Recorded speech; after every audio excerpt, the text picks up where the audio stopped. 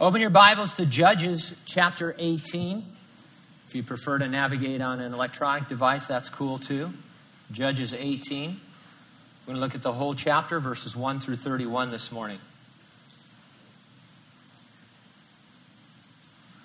That's our text. The topic: the tribe of Dan abandons the conquest of their own allotted territory and instead conquers the land of Laish by murdering its peaceful inhabitants. The title of our message: This land was your land, this land is my land. Let's have a word of prayer. Father, as we follow the exploits of this tribe through this chapter, I pray that the only way we would see ourselves is in not doing any of these things. But seriously, Lord, that we would see the application that you have. This story is here for our learning, for our encouragement, for our growth in Christ. And as Gino prayed earlier, if there are any folks here that are not yet Christians, they're not born again, they're not clothed with a robe of righteousness, we pray that your Spirit would be convicting them of things, Lord, that need to happen in their lives, the understanding of their sin before you, that they would cry out for the forgiveness of their sins, knowing that Jesus died on the cross for them. We thank you and we praise you in Jesus' name. And those who agreed said, amen. It's arguably Lawrence Tourett's greatest on-screen performance. We know him better as Mr. T. And the role I'm talking about was Clubber Lang in the 1982 film Rocky III. Mr. T was a dangerous contender seeking a title bout against the reigning champion. Mick had been dodging the fight. As Rocky's manager, he didn't believe The Rock could defeat Clubber Lang. And so he protected him by arranging fights with lesser has-been opponents. In our text, the Israelite tribe of Dan decides that the fight to conquer the territory allotted to them by God through Joshua is just too hard. Instead of eliminating the enemies in their own land, they go searching for a territory that is easier to conquer. Their faithlessness resulted in theft, kidnapping, and finally the slaughter of an innocent and peaceful people. Many of the church's hymns portray the promised land as if it was a type of heaven. It's not, because there are enemies there, and overcoming them involved warfare. None of that is typical of heaven. The Israelite conquest of the promised land can be seen as typical of our own walk with Jesus in the world now, on our way to our rest in heaven, where we do have enemies to overcome. In terms of our chances, we're called conquerors. In fact, the Bible calls us more than conquerors. One pastor commented, to be more than a conqueror means we not only achieve victory, but we are overwhelmingly victorious. Now, we aren't given a physical inheritance of land to more than conquer, but we do have a sense that the circumstances of our lives are the territories where we are to be overwhelmingly victorious. Unless I'm like a Danite and decide that my circumstances are too hard and I set out to find an easier territory. Being more than conquerors in our allotted circumstances will be the application as we work our way through this chapter. I'll organize my thoughts around two questions. Number one, are you treading in the territory God has given you to more than conquer? Or number two, are you trespassing into territory God has not given you to more than conquer? Let's take a look first of all in verses 1 through 10 at the territory where we tread. And let me give you a couple of disclaimers before we move on. It's never our purpose to unduly burden individuals. And so, number one, there are circumstances in your life that you have the freedom to change. Your employment, for example. There's nothing wrong with you looking for and getting a better job or just a different job. Unless God wants you to stay in your job and meet its hardships in His power. Only you can determine, with the Lord's help, if He is moving you on or if you are escaping the territory that is yours to conquer. And secondly, there are circumstances in your life which you do not have the freedom as a Christian to escape. Your marriage is a prime example. If you do not have the narrow grounds for a biblical divorce, then you're to remain in the territory of your marriage and be more than a conqueror. I don't want anyone to think that you're stuck somewhere if God is giving you new direction. But the main exhortation here is to realize that we most often want out of any circumstances that are less than favorable. Those are the territories in which we are to conquer. A variation of that is thinking we have freedom to choose where we live and work. God wants to give you the desires of your heart, that's true, but he is also changing you day by day into the image of his Son, Jesus Christ. He uses your circumstances to make you and to mold you, and that means that there are circumstances that he has for you that you would not choose or that you choose to leave.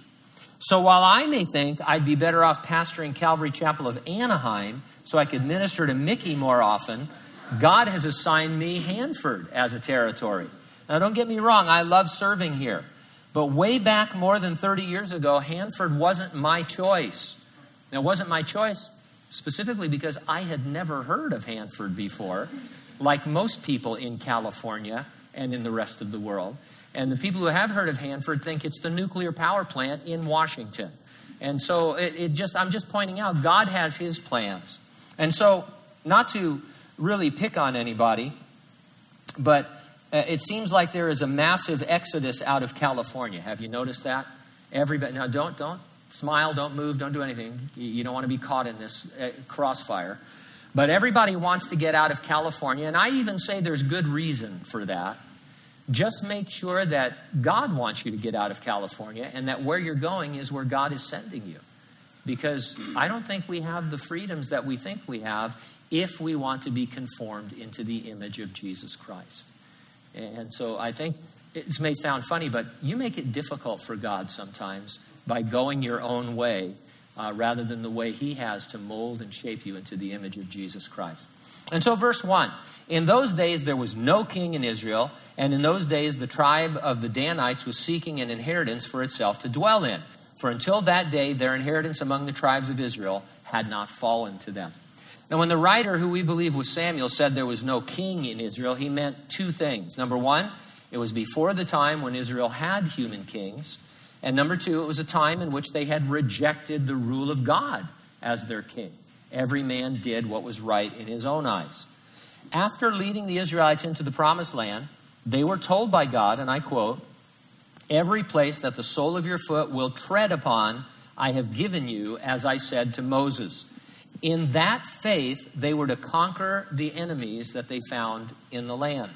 Joshua led them to decisive major victories, but it was up to each tribe to finish the job and to destroy or dispossess the pagan people squatting in their allotted inheritance. The Danites, it says, were seeking an inheritance, and that means they failed to conquer the enemies that were in the land God allotted them.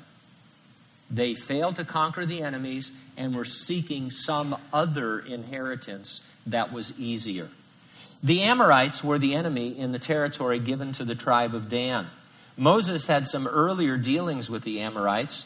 He defeated one of their kings, a guy called Og, O-G. He's first introduced in the book of Numbers. In Deuteronomy, we're told he was something of a giant, not just a tall guy. We're told that he slept in an iron bed that was at least 13 and a half feet by 6 feet when converted from cubits to feet. There were actually 3 different cubit measurements using what was called the longer cubit. Og's bed would have been even larger than 13 and a half by 6, and it's estimated he could have been 16 feet tall. Now, we believe the Bible, right? And the Bible is telling us this. This isn't being made up. He had a big bed, and he was a tall guy. And not just a regular guy, because giants, what we call giants, they only, if you get to be around 8 feet, you don't live very long. And you can't hardly move. And so this isn't just giantism. This is a different kind of a being altogether. He was Nephilim. He was the offspring of the mating of fallen angels with human women. If you think that's weird, it's a great evil you read about in Genesis 6 that precipitated Noah's global flood. In Genesis 6, you also read, ominously, there were Nephilim on the earth again after the flood. They didn't survive the flood, but they were on the earth again after the flood, meaning whatever happened in Genesis 6 happened again in a limited way afterwards. And you see, as you read with an eye for this, through Joshua and some of the Old Testament books, that they appear in the promised land as a big problem for the Israelites. In fact, when the 10 spies came out of the promised land and they said, yeah, it's a great land, but there are giants in the land, and we look like grasshoppers compared to them. And so these giants were a big problem, and we know that Og was one, and so we assume that the Amorites not just were a strong and powerful people, but they also had giants that needed to be overcome. The Amorites were formidable. They forced Dan up into the mountains, and they would not let them come down into the plain. In other words, the tribe of Dan didn't have the faith to overcome their enemies. What do you do when you're facing giants? Well, some years later, when David was still a gangly young shepherd boy, he had the faith to believe that any Israelite could defeat another giant by the name of Goliath. He was only about 12 feet tall, so he was a puny giant by comparison. But he wouldn't defeat him by might or by power. It'd be by the Lord empowering him. And that's the great part of that story with David. David hears Goliath's challenge, and no one steps forward to meet it. In David's mind, every able-bodied Israelite man, in fact, even disabled Israelite men, should have been clamoring to fight him. There needed to be a lottery to figure out who was going to fight Goliath, because any one of them could take him down walking with the Lord. And of course, David did. It's clear that God had called the tribe of Dan to more than conquer the Amorites by faith. The Danites had a different approach, however. They just got out of Dodge to find a different inheritance. Does your fight right now seem too difficult? It is. It is for you to battle alone, but you're never alone. Cast your care upon the Lord. Let him take the lead in the fight by yielding to his indwelling Holy Spirit. Rest in his grace and mercy. Your circumstances may not change, but you can conquer within them even if you must endure them. Verse 2. So the children of Dan sent 5 men of their family from the territory, men of valor from Zorah and Eshtaol, to spy out the land and search it. And they said to them, "Go, search the land." So they went to the mountains of Ephraim, to the house of Micah, and lodged there. The Danites had men of valor, but this was a human evaluation. These were big, skilled guys who among their peers were feared.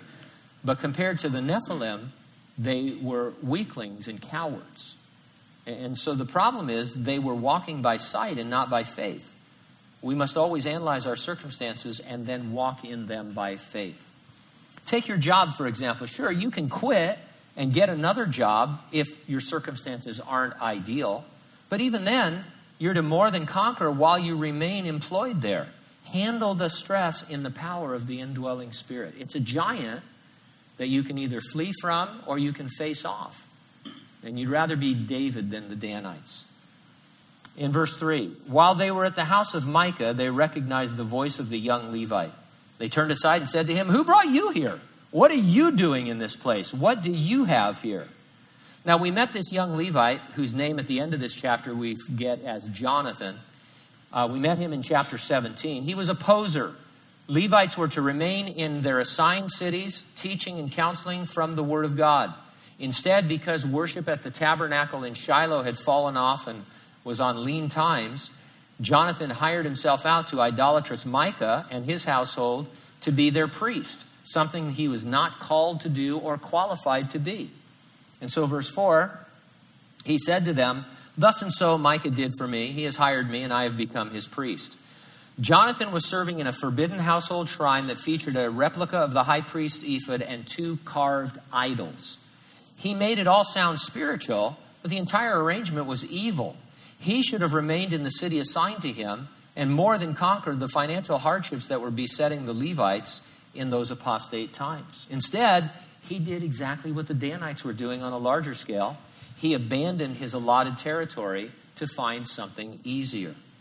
We can make almost anything sound spiritual, and that's what he was doing, but not so much if we honestly measure everything by the objective Word of God. If we read what God says about something and then line up what we're doing, if you're a Levite, you're never to serve as a priest. You're supposed to stay in an assigned city. Idolatry is evil. It's easy to show Jonathan that he was totally wrong.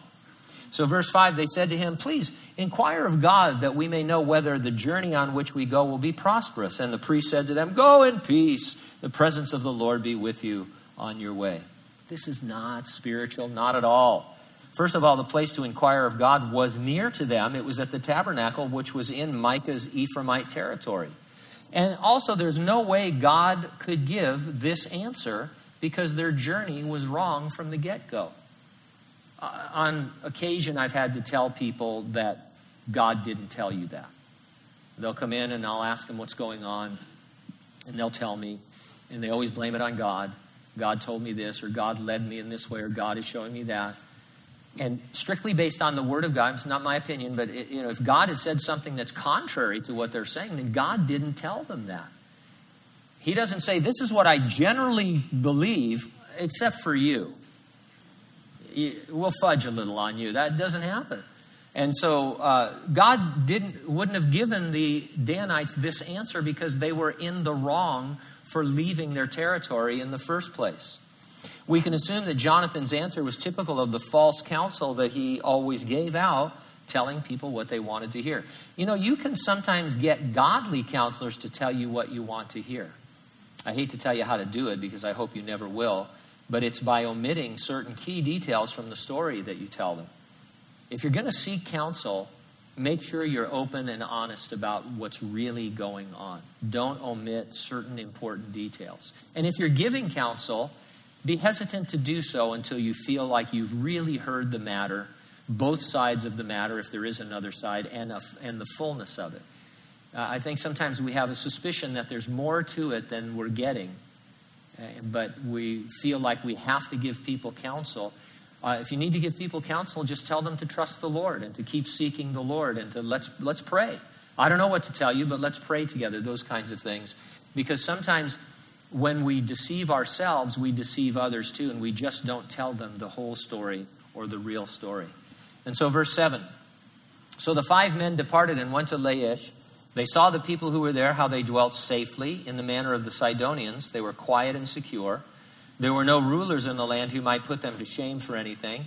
They were far from the Sidonians, and they had no ties with anyone. In other words, they were an easy target. About 40 years earlier, Joshua led the Israelites to conquer Canaan, but Laish was not part of the territory they were commanded to occupy. The inhabitants of Laish were peaceful and secure. They weren't cruel and warlike. They weren't idolaters. They were good neighbors for the Israelites. And that made them just the opposite of the Amorites. And as I mentioned, an easy conquest. Hey, don't go for the easy conquest. Take ministry as an example. Don't establish a ministry that's easy when there are real needs to be met. Don't start a church in a town where there are already lots of good churches. There are places that need churches. If you feel called to the ministry, find a place that you're called to, not some place where you can take a bunch of your friends and start a ministry across the street from the church that you're attending. I find it difficult to believe that that's from the Lord. Go somewhere where people are saying, hey, we need to be taught the word. Verse 8, then the spies came back to their brethren at Zorah and Eshtaol. Their brethren said to them, what's your report? So they said, arise, let us go against them, for we have seen the land. It's very good. Would you do nothing? Don't hesitate to go, enter and possess the land. When you go, you will come to a secure people and a large land, for God has given it into your hands, a place where there is no lack of anything that is on the earth. The one thing we know for sure is that God was not giving the Danites anything. They were going to take it and invoke the name of God. And this was blasphemy. Christians do this too. They disobey God very blatantly, and then they point to ways that God seems to be blessing them on the other end of it as proof that their disobedience is somehow approved by them. It's not. It's blasphemy. God doesn't bless sin.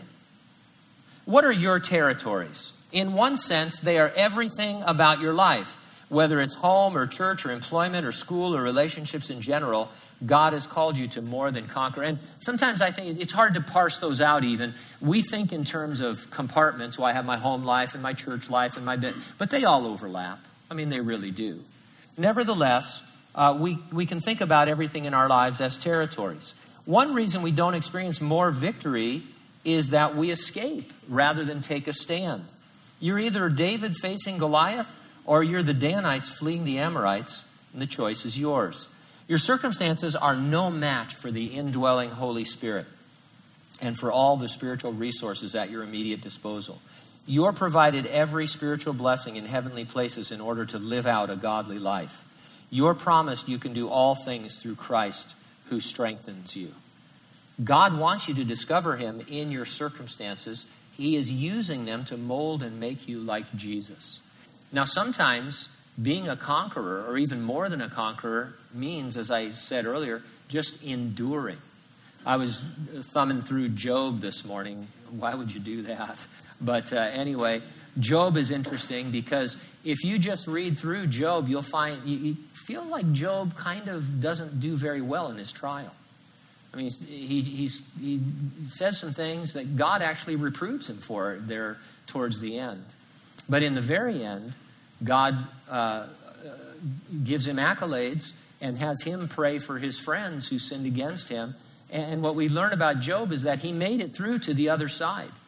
Now, we would have loved Job, instead of sitting in the ash heap with potsherds scraping his boils, to go to a dance, and just say, hey, this is wonderful. I'm in a trial. What are all those things on you? They're boils. And, we sometimes feel like that's the Christian life. But you know what? Job made it through to the end. He had the Lord, and the Lord had him, and it was victorious. And so some of you, you're in trials that maybe you're never going to end. Maybe they're physical, maybe they're emotional. They're only going to get worse. It doesn't cancel out the opportunity for victory. And some days victory is just enduring and looking to the Lord and waiting on the Lord. But you know what? That's victorious, and that's wonderful. And so let's look in number 2 now. Are you trespassing into territory God has not given you? In some cases, the law requires you post a sign declaring no trespassing on your property in order for it to be enforced. Now, I think it should be obvious, right? But legally, you sometimes have to have a sign. I came across the following signs you might want to get. They seem good for this area. No trespassing. Are you bulletproof or just stupid? No trespassing. We're tired of hiding the bodies. This one's a little bit different. No trespassing. Do not stand, sit, climb, or lean on zoo fences. If you fall, animals could eat you, and that might make them sick. And then there's this one. I don't know why this one spoke to me. This home protected by husband with gun and by wife with PMS. That's a house you want to avoid right there. The Danites are going to trespass twice in this story. First on Micah's property, and second on the territory of Laish. Sadly, in those cases, it wasn't the trespassers who suffered. It was those who were trespassed against. The Danites would suffer consequences later as a tribe. But for now, they seem to prosper. When you or I abandon circumstances in which we should stand and more than conquer, we end up trespassing into another territory, and everyone suffers from our faithless disobedience. People get hurt. When I'm not where I'm supposed to be doing what I'm supposed to be doing, when I'm running from the Lord seeking a different territory, people get hurt. And as we'll follow the Danites, people get hurt worse and worse and worse until there's mass murder. 600 men of the family of the Danites went from there, from Zorah and Eshtaol, armed with weapons of war. Then they went up and encamped in Kirjath Jearim in Judah. Therefore they call that place Mahana Dan to this day. There it is, west of Kirjath Jearim. And they passed from there to the mountains of Ephraim, and they came to the house of Micah. Then the 5 men who had gone to spy out the country of Laish answered and said to their brethren, do you know that there are in these houses an ephod, household idols, a carved image, and a molded image? Now therefore consider what you should do. Well, I think you have a pretty good idea what they're going to do. They're going to rob Micah. But I love this phrase, consider what you should do. By itself, this is great counsel. In fact, it would be great as a principle to adopt for counseling. The entire tribe of Dan should have been able to be told, consider what you should do.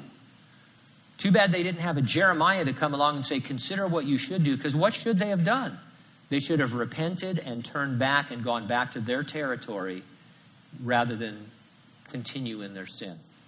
And so this is a great principle, to hear a matter in full, as I said earlier, and then say to the person you're talking to, let's now consider what you should do from God's word. And by should do, we mean need to do.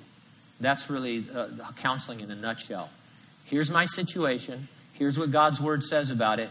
Let's do that, because anything else is going to just spiral out of control. And so verse 15, they turned aside there, came to the house of the young Levite man, to the house of Micah, and greeted him. The 600 men armed with their weapons of war, who were of the children of Dan, stood by the entrance of the gate. And then the 5 men who had gone to spy out the land went up. Entering there, they took the carved image, the ephod, and the household idols, and the molded image. The priest stood at the entrance of the gate with the 600 men who were armed with weapons of war. Now, it's bad enough that the Danites left God's enemies in the land for other Israelites to deal with.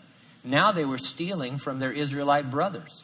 Once again, it's an example of just how deceived we can be in thinking God is blessing us in our disobedience. These guys actually believed what they were doing was being blessed by God because outwardly it seemed successful, even though it was in total disobedience to the word of God.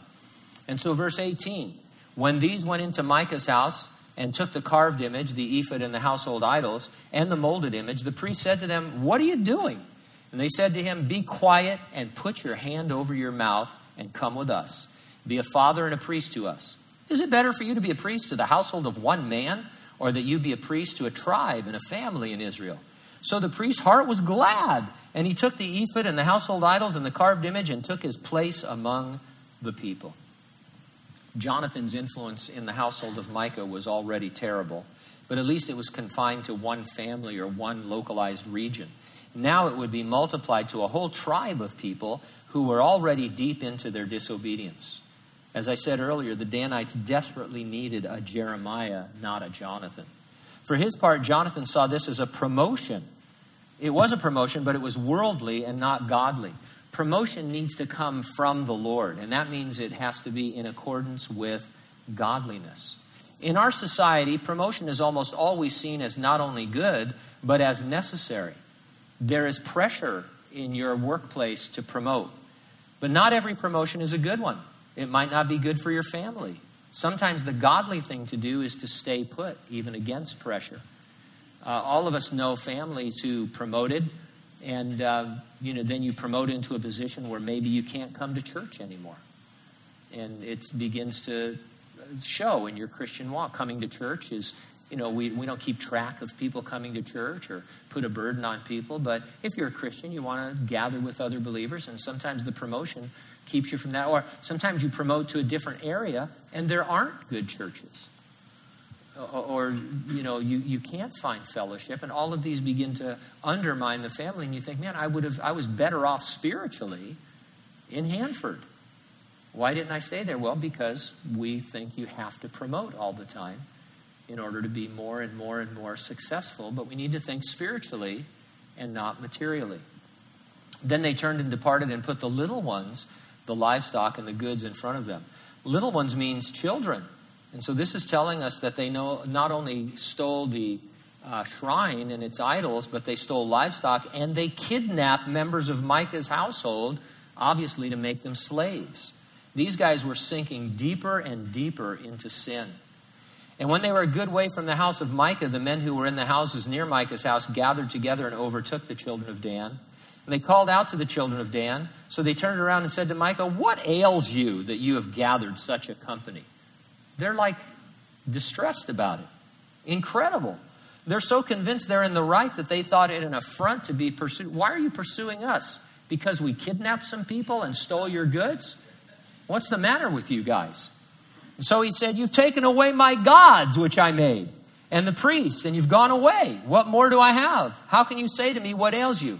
Note to self, if your gods can be kidnapped, then you need to get different gods. Where's God? He was kidnapped. How do you know? He's in a ransom note. Proof of life. There's a little idol there with I don't know. Verse 25, and the children of Dan said to him, "Don't let your voice be heard among us, lest angry men fall upon you and you lose your life with the lives of your household." I love the way the Danites have, they have a real language spin here on all of this. I mean, basically what they're saying is, we're going to kill you. But they put it in such nice, flowery language, because they want to appear godly. Then the children of Dan went their way, And when Micah saw they were too strong for him, he turned and went back to his house. They're bullies. The real fight was back home against Amorites. Instead, they chose to pick on those who were weaker. So they took the things Micah had made and the priest who had belonged to him and went to Laish, to a people quiet and secure. And they struck them with the edge of the sword, and they burned the city with fire. There was no deliverer because it was far from Sidon. They had no ties with anyone. It was in the valley that belongs to Beth Rehob. So they rebuilt the city and dwelt there. The Israelites were promised that everywhere they tread, they would conquer. But that was only within their allotted inheritance. God had put up a no trespassing sign on Laish that said to the Israelites, "Don't tread on me." But the Danites ignored it. The end result wasn't conquest, it was mass murder. What began as a simple act of disobedience, of faithlessness, of not believing they could overcome their enemy, began an avalanche of sin that resulted in the mass murder of innocent people. Sin is like that. It seems so small, it seems almost insignificant at first. It seems like it's not going to affect you or others very much. But as it's pursued and not repented of, it grows and grows and grows until it becomes a destruction that just sweeps through you and all of your relationships and everything that you have. You become a spiritual mass murderer, as it was. What's even worse is that the Jews were supposed to be an example to the non-Jews, leading them to convert to Judaism. They ought to have come to Laish as missionaries, not as murderers. The Danites should have conquered their own territory, and then having that under control said, now how can we serve the Lord? Hey, there's this peaceful tribe down, in the area of Ephraim, from Laish, and they haven't heard about our God yet, so let's go down there and share with them that they can be converted, that they can know the God of Israel and come into the covenant relationship. But instead, they just saw them as in the way, disposable. They wanted their goods. When we abandon our circumstances and trespass, it kills evangelism. For one thing, we don't represent Jesus, and that might be the very reason God has us in those places. Some of you have the privilege right now, or have had it in the past, or will have it in the future, of being the only Christian in your workplace or at school. And I've been there, and you come home and you think, I'm the only Christian. Why can't there be another Christian? Well, there doesn't need to be another Christian. How many Christians make a majority? Just one, you and God. And so we have to adopt that understanding that while I'm waiting for the other job because I hate this one so bad, I'm still going to meet it in the power of the Holy Spirit. I'm going to represent Jesus. It's going to be like Jesus working here. And you'll fail. You fail miserably all the time. Repent, start again and again and again, and be that testimony that God wants you to be. They called the name of the city Dan, after the name of Dan, their father, who was born to Israel. However, the name of the city formerly was Laish. They named it Dan as if it was the land God had given them. If some traveler came by years later who didn't know the history of the land, by all outward appearances, it would seem as though they were in their own territory and that everything was hunky-dory, or as they would say, kosher. But they didn't have their real story. They weren't telling the real story. They were rewriting history. It was revisionist history. But we have their story in the Bible, and it's sordid and it's terrible. It prompts me to wonder, what is my story? If I told it, all of it, would it be godly? Now, of course, as I've mentioned several times, we all fail. We all fall short. John said, if you say you don't have any sin, you're a liar. There's some sin right there to start with. But God is going to tell our story. Jesus is going to bring us before his Father in heaven. And he says when he does, we're going to be faultless before the throne of grace. So at some point, I'm going to be faultless before the Lord. And my sordid, terrible story, where I have highs and lows, Jesus is taking care of it at the cross by his grace. But from my perspective, I want to be able to tell, and you should want to be able to tell, a story of godliness. God led me into this place. He led me into this relationship. He led me out of this sin and gave me grace and mercy. He's leading me in this direction. I'm serving him. I belong to him. Those kinds of things. That's the kind of story we want to be able to tell. Not, hiding behind things that are not really godly at all. You're working on your story all the time by your choices, so just make it a good, godly one. Verse 30, then the children of Dan set up for themselves the carved image, and Jonathan, the son of Gershom, the son of Manasseh, and his sons were priests to the tribe of Dan until the day of the captivity of the land. So they set up for themselves Micah's carved image, which he made all the time that the house of God was in Shiloh. So they settled down into a false city with a false worship and seemed to prosper for many years to come. They enjoyed a land without any enemies to overcome, and they followed a feel-good religion. Is that what we really want? To enjoy life without conquest and to be reinforced in our own personal selfishness? On some level, that sounds just fine. If you're in the midst of an intense conflict, it's tempting to want to escape it. Some trials are just so hard. If you haven't wept with anybody who's weeping lately, then you're not really entering in. I mean, some of your trials are very, very hard. Some of you have, or others that we know, they have diseases and sicknesses that while we pray for God's healing, they may not get better. They may not recover. And so trials are hard. God left enemies in our land the Israelite land because they needed to learn how to do battle with them. They needed to see God overcoming their enemies through them as they walk by faith. In law enforcement and emergency services, personnel require continuing training in what they call perishable skills. You and I spiritually need continuing training in applying resources to the circumstances of our life. And so God brings us through circumstances where we have to meet those enemies and be more than conquerors. Take inventory of your life. If you are where you're supposed to be, and I'd wager most of us are, this isn't one of those things where, you're probably not where you need to be. You probably are. But you also need to believe that victory can be yours despite your hardships there. Your circumstances may not change. They may even get worse. It doesn't give me any joy to tell you that, but it's true. But you are more than a conqueror through Jesus who loves you. And remember, he is changing you from glory to glory to look a little more like Jesus in every way, every day. And so your circumstances, they're not a surprise to God. They may not be great, but they're not a surprise to God. And he wants to meet you in them and change you more and more into the image of his Son. A word to you who are in severe circumstances that are unlikely to soon change, if ever. One of our families going through the fire right now posted these lyrics from the Mercy Me song, Even If.